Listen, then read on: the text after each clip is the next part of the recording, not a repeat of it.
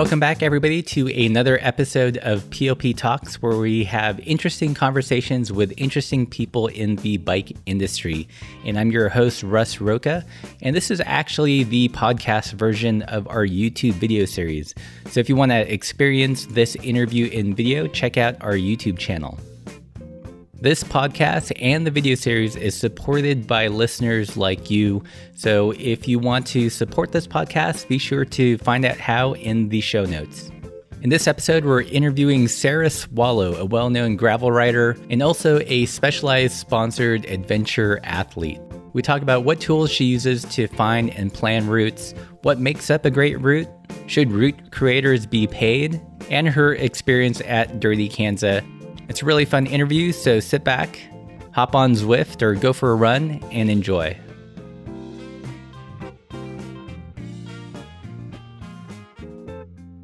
So thank you, Sarah, for joining us on the show. Thank you. Thanks for having me. So last time we met actually in person, you cruised by Portland. You just wrapped up the Trans-America Trail, and a lot has happened since then. Can you talk a little bit about some places you've traveled to and just some bikey things you've done in that time period? Yeah. I guess since the Trans-America Trail, we ended up riding through the Pacific Northwest. So we rode from like Portland to Whitefish, and then we went back. What did we do after that? We went back to Ohio after that for a short period of time. We spent some time in California and Petaluma. And then later that year, we went back to Whitefish and rode the Great Divide route to Banff, and then worked our way over back down to Washington to Whitefish, all on mostly dirt roads. So that was a really fun trip, and then did just like a bunch of small bike tours in the Pacific Northwest that fall. This was like 2016, and then did the Baja Divide kind of like 1.5 times last year, and then then I guess spent some more time in Ohio in 2017, and then been going to Vermont and Spain and Morocco, and just keeping the traveling going. I'm headed back down to Baja in January, southern Baja, and then we'll be going to Mexico from there. So that's kind of like my big next trip. Cool. So let's talk a little bit about routes. We actually got a chance to ride one of the routes that you discovered out in one of our favorite parts of Oregon. What's kind of your methodology, or what tools do you use in route planning? Do you just kind of pick a spot and scour maps, or is there a theme, or what's your thinking behind route building? I usually start by just like being inspired by a place, whether it's something that someone's mentioned to me or a place that I've kind of like seen a glimpse of before. And in the case of that Oregon route, I saw kind of like that section on the Oregon Outback that goes through Prineville and that small town after Prineville. That was my favorite section. And so I knew I wanted to eventually go back there and do something there. And I had friends in town in Portland, and the weather was bad. And I'm like, okay, let's do something in Central Oregon where it's dry and a little warmer. And so when I start, like after I know of a place that I want to ride, I start with like a paper map. I have like every state of the DeLorme maps. Yeah. And so I kind of look at the roads there and see what I can connect with that. And then I take that and start plotting it out on Ride with GPS, and use a lot of Google satellite modes and satellite images to make sure these roads are actually there, and kind of map out. You can really zoom in and see where there's businesses on all those on Google and ride with GPS, so I can see where we're going to have resupply. And yeah, that's pretty much what it takes. So how often, like when you plan a route, do you get there and you discover like the way you thought you were going to go through was a dead end and you have to completely readjust on the fly? Does that happen pretty often, or for like? Yeah, I mean, it's pretty rare that it works out perfectly, like, but usually at the point that when I've familiarized myself with the area so much just by doing all that pre-prep work, that generally when that happens, I have an idea of like where the reroute is going to be, or I kind of know that might be a questionable section. And in that Oregon route, there was a section that kind of like took us off the main road for a little bit. Like I had us routed off of the main road and through all these like really terrible goat heads that ended up plaguing us for like the next 12 hours and we didn't get very far after that. But it was an easy reroute, so it wasn't bad. So. Yeah. So when you went and actually rode that, like, did you do that over the span of because we rode it for the event, for the Ramble Ride, we rode it in like 3 days. Did you do that in 3 days or less or more? We did it I think we did it in 5 days. See, that would have been a perfect distance. Yeah, we did it in 5 days because we started in like late in the afternoon one day, and we camped on top of, like off of that paved road near the top. Mm-hmm. And then we rode all day the next day and camped towards the John Day River Basin. Mm-hmm. And then the following day was when we got all those goat heads in our tires. And so we really only made it from that point where you get to the John Day River Basin all the way to the town. I can't remember that town. Mitchell? Or no. Mitchell, yeah. And that's as far as we got because we were getting I think between Tom and Benedict, like they had like 12 flats. Oh, dang. That's like only 10 miles. Yeah. we had to go to that tire shop that's in Mitchell and get like sealant and stuff. And it was a whole ordeal. So that's why it took us 5 days. Okay. Well, I don't feel so bad because like during the event, we rode it in 3 days, and like I knew that they had based it off of your route. It was like, holy crap! I wonder like how long it took them, because it's like it was a lot of climbing. Yeah, it was a burly ride. The last day before that big climb, before dropping back into Prineville, we got some snow. There was a fallen tree, so they couldn't mark the course after the summit. So we were like, can you tell us how not to get lost? Right. Yeah, that would be hard to navigate up there in the snow, I would think. Yeah. We just had kind of rainy weather when we were there. Yeah. But it was still nice. But yeah, 3 days is a big, those are big days on that level. It's like... that's not really touring pace. Yeah, cool. I feel a lot better having hearing you say that. Yeah, definitely. I know. The TAT, like we were averaging. I can't remember what we averaged when we did the TAT. Like it was like somewhere between 50 and 70 miles per day. And that's just like, I can't even imagine doing that anymore. Yeah. I'm like, I slow down. Fewer miles per day and, lots of time for pictures and breaks and just really enjoying where you're at is like the most important thing to me. Cool. So, based on riding that one route, it seems like you've got a really good sense for what makes an epic ride. Is this something that you hope to do in the future? Make more routes for other people, for events, for destinations, or something? Yeah, that's what I would really like to do. And I think I have a good sense. This is what I did when I had my bike shop too in Cincinnati. Was put on gravel rides.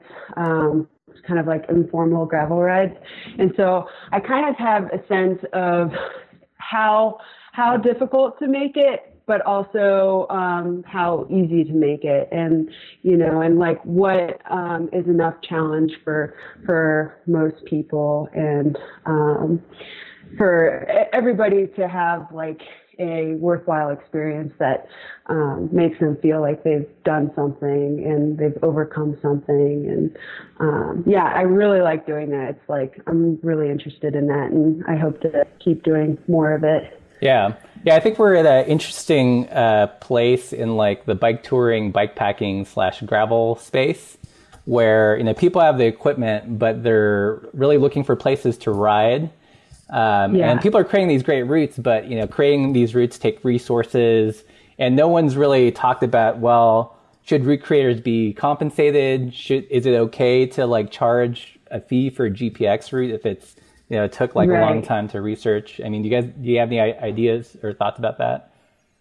I think of the same thing. Like I kind of like question all that, but the way I kind of see it, how it could work out is just being kind of like a travel agent or a consultant for this kind of thing, like giving people the tools and the information that they need based on what kind of experience they're looking for.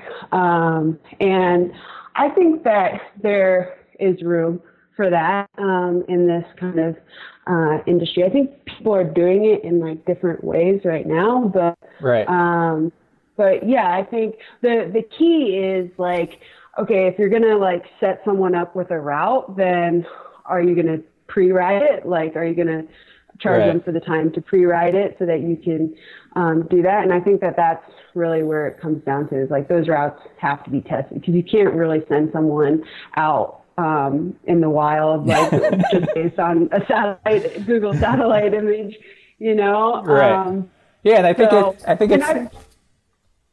think I've done that for friends. Like they've gone to the Pyrenees, and I set them up with a route through the Pyrenees. And I was like, look, you're going to get to this point. You're going to be at like 5,000 feet, and the road's going to end into a grassy field. And you're going to have to hike about half a mile through that grassy field to get to the next paved road. Like, are you prepared? Like, you have to understand that's going to happen, Right. I'm not going to be there to tell you, yes, we have to hike through this field, even though it doesn't seem like that's what we're supposed to do. But yeah, it worked out. They hiked through the field and down the road.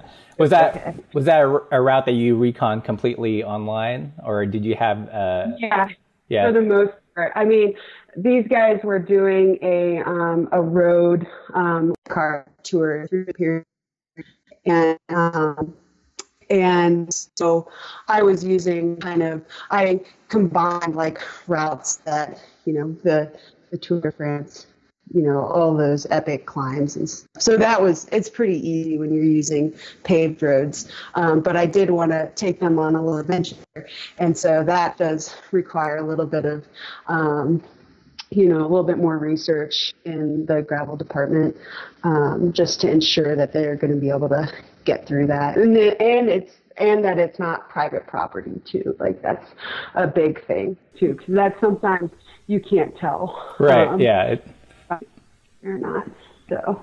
Yeah. But. Yeah, I think it's going to be definitely like an interesting development in the next couple of years, because I feel like there's definitely some people that are going to be known for creating great routes, and it could be something that could be scaled up beyond just like creating a route for friends, but making routes for events, for a tour company that wants to get that's done paved traditionally, but wants to get in gravel, but doesn't have the expertise. So there's lots of different kind of avenues where I think it could go. So yeah, I'm looking forward to it, because I'm totally all about that. Yeah, I mean, I'm just thinking like Phil Gaiman's Cookie Grand Fondo, or like all these pro tour cyclists that have their own events. People go because there's a special. I know there's like this interesting stamp of approval, and I don't see why like people that are super ingrained into bike touring, bike packing couldn't capitalize in the same way. Right. Like like we could hold our own events, like my own ride or something, like people come on something that I completely organize. So, Yeah. I've thought about doing something like that too. And I'm really like in the Southwest because I think that this general area is just great for camping and bike camping. Right. And I think that it's a lot more sustainable for me as like a lifestyle, but I'd love to, do something here, because it's definitely, it's already hard enough to actually do the ride. Don't make camping even harder if you have to do it in the rain and the cold, Right. Make the camping as enjoyable as we can make it. Yeah. Cool. Well, let's move on to the topic of DK. It's something that Laura and I are considering doing next year if the lottery gods are in our favor. What was the experience for you? Like I listened to the what's the other podcast that interviewed you? We got to hang out. Yeah, and it sounded like most of your training was just like touring there. Yeah. So what was the experience of the ride? Was it hard? Was it like a piece of cake after having done that tour? Well, so I have subjected myself to long distance rides in the past, like more than 200 miles, like on the pavement, and I've done like 100-mile rides. So I think I was a little bit more familiar with the pain that I was expecting. Right. And so I knew I didn't want to train by just riding like 100-mile gravel rides, like, once a week. Like I didn't really want to do that. And I had just come from the Baja Divide. And so I was kind of ramping back up. I think I went on 100-mile ride by myself before that bike tour. And then we did I went down to Arizona with some people and we did some like big rides. Like we did a 130-mile ride up the backside of Mount Lemmon. Right. And then we did some other like just gravel rides on cross bikes kind of stuff. Yeah. And then in May I flew to Durango, and then we started here to ride to Emporia. And that was like one of the first week of that bike tour was one of the hardest bike tours I've ever been on, just because we hit like snow in the first mountain pass, and then it was a lot of sand in the next mountain pass, which we all expected, but It was just, really time consuming and a lot of hiking. And then by the time like we got into like the Front Range of Colorado and Kansas, and it started flattening out, it was like tilted the nose of my saddle down a little bit more and had my aero bars and kind of settled into just a nice consistent pace. And so during like the actual Dirty Kanza event, like I just thought, Benedict really like psyched me up before. He's like, you gotta like try hard, you gotta like try and do decently, like you gotta try to do well. And so I kind of went into it thinking like, okay, I'm gonna push harder than my normal touring pace, and I'm just gonna try to hang with these people as long as I can. And so like the first 50 miles was like 2 hours. Like it was crazy. It was so fast. Dang. And then I like kind of crashed after that. Not crashed, but like bonked a little bit and had to recover. And so mile 100, by the time I got to mile 100, I was feeling like terrible. Right. And but then after that, I kind of like, I just had a whole bunch of food and lots of like beverages and, Coke and coconut water and stuff like that. And then I really bounced back and I felt really good like the last 100 miles. And so, yeah, it wasn't as terrible as I thought it was going to be. And I finished like 3 hours faster than I initially thought it was going to take me, Awesome. Which I was really excited about. And And yeah, I mean, I thought the bike touring really helped because it gets especially bike touring on the bike that you're actually going to be riding, because I think the position and your comfort on your bike is the most important thing for an event like that. And if you're not comfortable, then you're going to just have all sorts of problems. So what do you, and by the time, go ahead. When you do an event like that, what do you eat? Are you like a real food kind of person, or do you take your nutrition in like gels or stuff? Well, I'm not very good at any of my nutrition. So I kind of, at the time, I was like really into real food. So I was eating a lot of like cinnamon raisin toast with coconut oil and avocado on top. So nice. like I pretty much ate that for breakfast, and at all of the break points, my mom had like a sandwich made up for me, and then I drank coconut water and Coca-Cola. And I really because I was like kind of just like nervous and like in a rush, like I didn't feel like I could eat that much like on the bike. Like my stomach was all turned up, and I could drink, but I just wasn't really eating much. But I carried like little gel, like Cliff Bars, and like I don't really like gels, but I like those gummy things. Yeah. And I'm like addicted to coffee, so I need a lot of caffeine. So I always carry like a caffeinated version of those jelly things in case of an emergency. But nice. Yeah, real food. I think I had a hot dog at mile 100. Maybe stuff so like that. So it sounds like your family was your crew? Yeah, my dad did the Dirty Kanza. He did the 100-miler, and he's actually trying to do 200-miler this year. He's like doing like trying to do 2 or 3 200-mile races this year. Which is wow. Awesome. Yeah. But yeah, so he was racing, and then my mom was there, and she was waiting at the rest stops for both of us. Yeah. And I even switched shoes after the first 50 miles, because my shoes from the bike tour had kind of like imploded. And so I put on some like older shoes at mile 50. It was comfortable. Yeah. But yeah, it was nice to have some support. I was going into it thinking I would have no support, and I'm really glad that I did, because it was like so encouraging to have someone like cheering for you when you come and come into the rest stops, and having someone just like hand you food and stuff, because you're just like so discombobulated that you're like, I can't even feed myself. Yeah, it's something we're gonna have to navigate if we actually get in, is like, what are we gonna do for a crew and all that, but we'll see.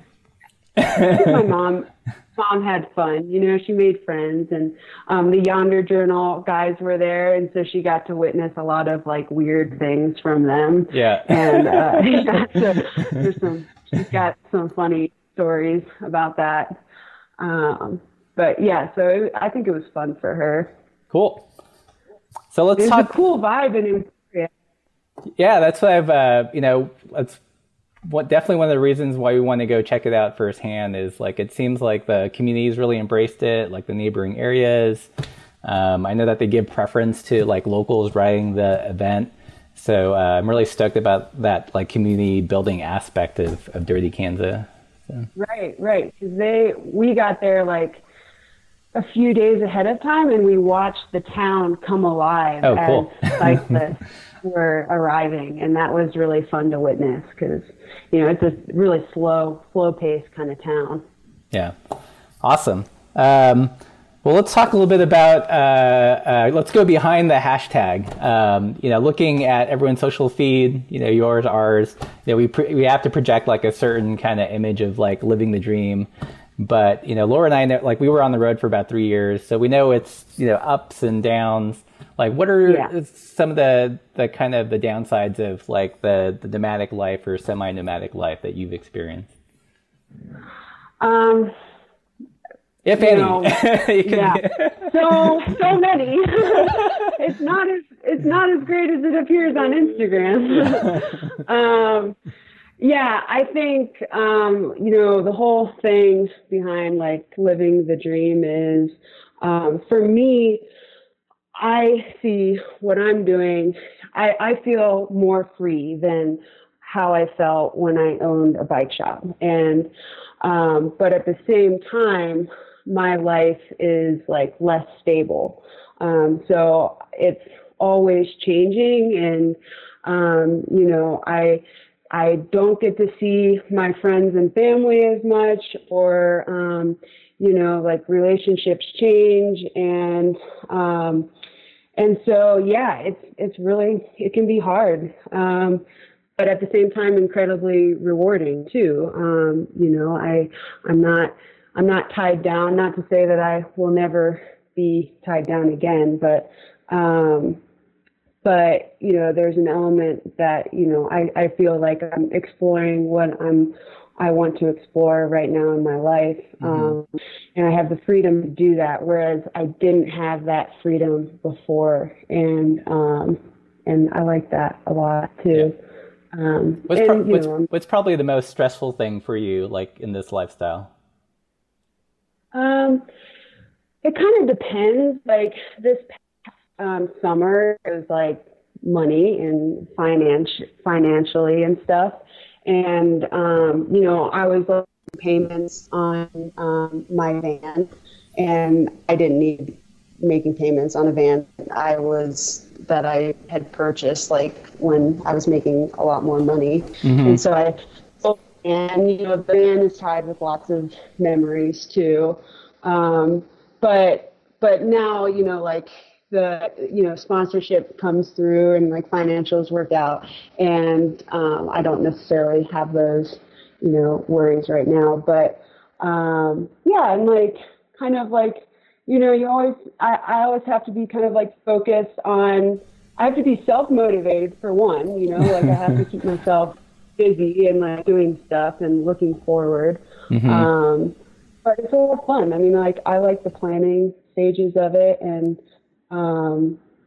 yeah, I like to be able to get to see these new places and experience these new places. And I am really happy on my bike, and I know that, and I'm more happy than necessarily being cooped up. So yeah, I'm just kind of following what makes me happy, and that doesn't necessarily make everybody happy. Like not everybody is happy on the bike, you know, and I think that I've ridden with people where that's been the case, and you know, they've learned that about themselves, and I think that, you know, that's the way it goes. It's like, yeah, it might seem incredibly awesome, but you might not actually like it. Right.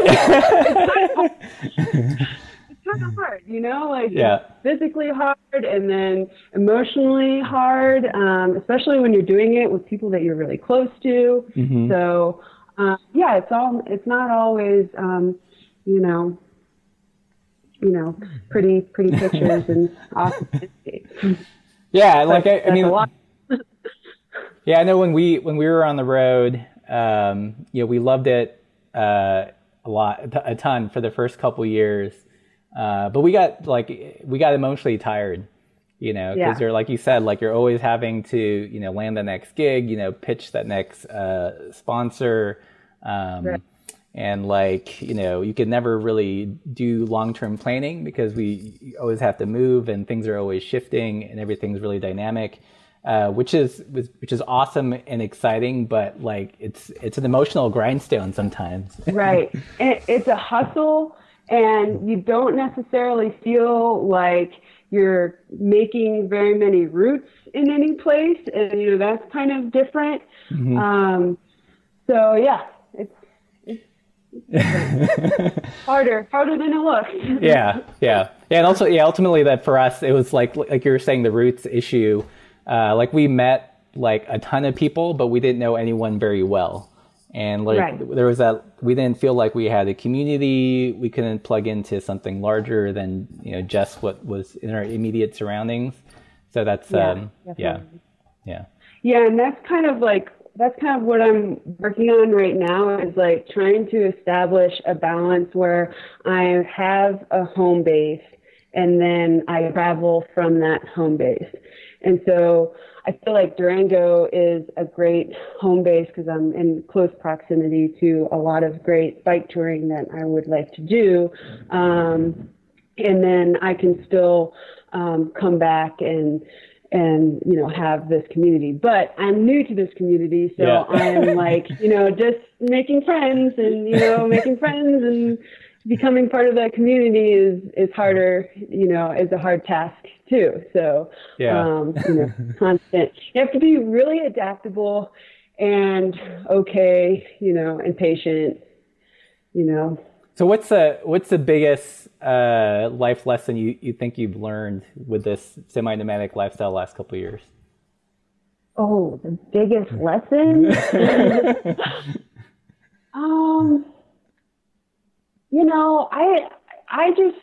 I kind of like am just trying to follow my dream, and I think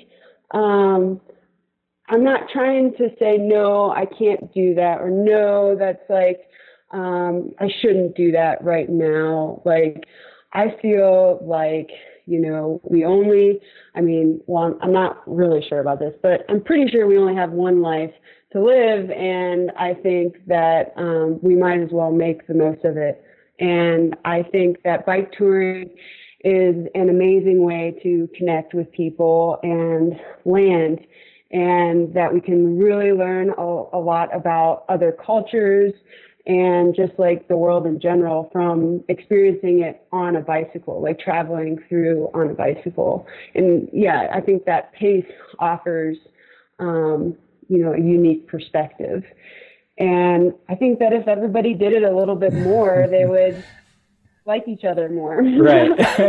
or just like, it would be a better place, I went to Morocco, and Morocco was like the first Muslim country I'd ever been to. And I was just amazed by how diverse that culture is. Mm-hmm. And it's like, there's not only one kind of Muslim person, there's like a million different kinds of Muslim people. And it's like the way we're kind of told in the media is, it just makes it seem like it's less of that. So, I just thought that was a really educational experience for myself. I didn't spend too much time there, but I was grateful for the opportunity to just see that a little bit. So yeah, well, let's talk a little bit about that trip. How long was your tour out there, and what were some interesting sights and interactions you had?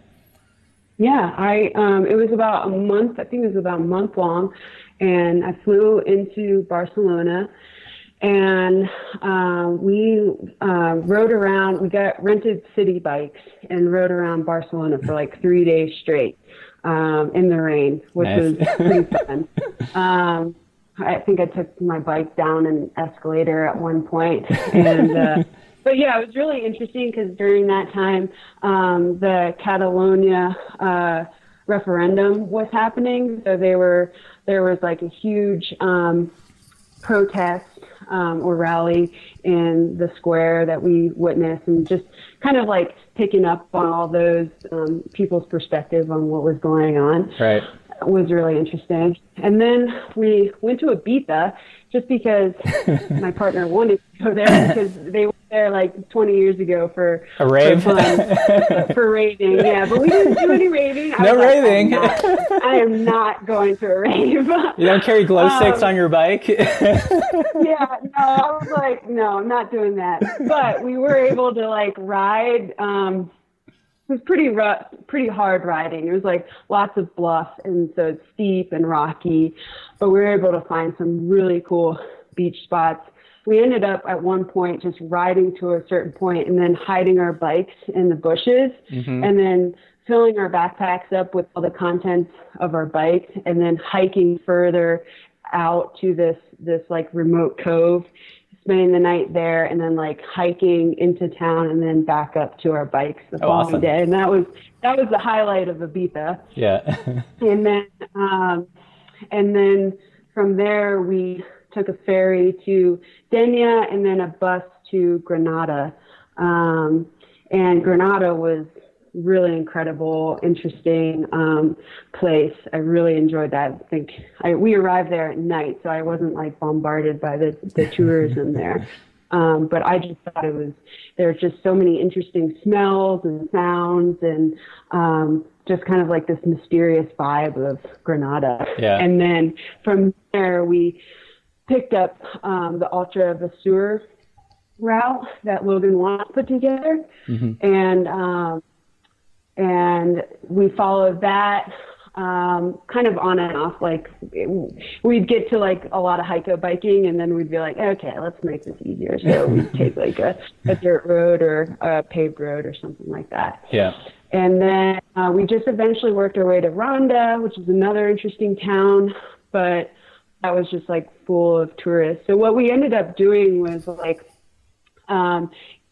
planning to get to these places like pretty late at night so that we didn't have to deal with the tourism too much. Right. And plus everything's like closed during the day. So it's not very like, you got to really understand the siesta part of their day. It's like, there's no for bike tours. Yeah.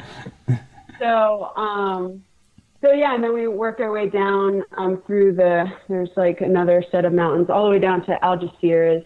And from Algeciras, we took a bus to this other place where we took a ferry to Tangier, and entered in Tangier. And that was like just, culture shock, total culture shock. Yeah. Just trying to get to the hotel that we were going to stay at, and going through the old Medina was really interesting, and then the markets, and I was just pretty much just soaking it up for like 3 days. Yeah. And wearing all the clothes I could manage to find. Yeah. Because I wasn't quite sure. I was picking up on what everybody else was like doing, what all the other women, like I was like, okay, so they're covering their shoulders, but maybe not their heads, or they're covering their legs, but maybe not their shoulders. But I decided that the best thing I could do was probably cover my legs, because I didn't see too many women wearing shorts. Right. So, yeah. Well, it's good. It's great that you're respectful of the local cultures, not just like stomping around there. I know it, I don't think you would, it's not even it's not fun for the person for the like 5 minutes that I was riding in shorts and like a cut off t-shirt or whatever, I was just like, I need to get at some new clothes and, blend in a little bit more, because right now it's sticking out too much. But Morocco is like a really like liberal country. So it's like, I think people that were staying in our hotel there from like France, they weren't changing the way they dressed or anything like that. So I was just trying to be more comfortable for myself. Cool. Yeah. Well, let's talk a little bit about this WTF summit that you're planning. Can you tell us a little bit about it, and why you think it's necessary? Oh yeah. Well, I'm working on this with a lot of other awesome women, and what it is called the WTF Bike Explorer Summit, and essentially what we're planning is an outdoor weekend of rides, clinics, campfires, and storytelling in Whitefish, Montana for women, transgender, femme, and non-binary cyclists. And we just feel like it's long overdue that we get together. And the focus is that all these cyclists are people who use their bicycles to explore. So not necessarily in competition or anything like that. So we're just trying to create a safe space to connect and celebrate one another, and just get the conversation started and say like, more people can be doing this, and meeting each other and finding people to ride with, and just showing the rest of the world that we're out here and we're capable of being represented, I think. So, what do you think is the biggest challenge for women in bike exploration? The biggest challenge, I think, it's easier to do it when you have people to ride with, for Okay. one. So, having an opportunity to ride with other people is important. But also, like for us short people, bikes and packing bikes is really hard. And Right. we have less space to fill up. And we're expected to carry, just as much as everybody else that has like a size 58 centimeter or 60 centimeter frame. So Right. the thing that I experience the most, like the most difficulty, is just like working with what is available to me, like in terms of these like really small frames that don't have very much frame space, and they don't have very much space between the saddle and the tire to carry bags. So, that kind of thing, because we don't want to have to rely on our partner or our boyfriends or whatever to carry our stuff for us. We want to be able to do it by ourselves. So that's not the only thing. That's mostly my personal thing. But I think just, having people to ride with and knowing that there's more people there that do, and just feeling like you have the tools to get out there and do what you want to do is important. And motivated. I was really inspired by the how many women showed up to the Baja Divide. I think there's about 50 women there, and I rode with like lots of different groups throughout my time down there, and I rode with like 3 different women who were on their either first bike tour ever, Wow, or first like mountain tour. And they were just killing it, and when it comes to exploration and adventure riding and everything like that, we have the endurance and the mental endurance to be just as good, or if not better, than dudes doing this. So I think that there, is a lot of room for growth for women in this sport, and I think, I'm excited to see what happens this year. I think this is the year for it. Well, what do you think, if you had a magic wand, what do you think the industry could do better in terms of getting more women active in bike exploration? I think the easiest thing for companies to do would just be incorporate more women doing like badass stuff in their media. I still think that there's a lot of like when I see bike packing stuff, like in my feed, it's mostly dudes doing this stuff. Right. No, they're not the only ones out there doing it. So I think that's like the easiest thing, just highlighting, the feats that women are doing out there on the dirt and the camping. And I've been lucky. I met Push Bike Girl. Have you ever heard of her? Heike. Yeah. I met her twice, and she's probably been one of the most inspiring women to me.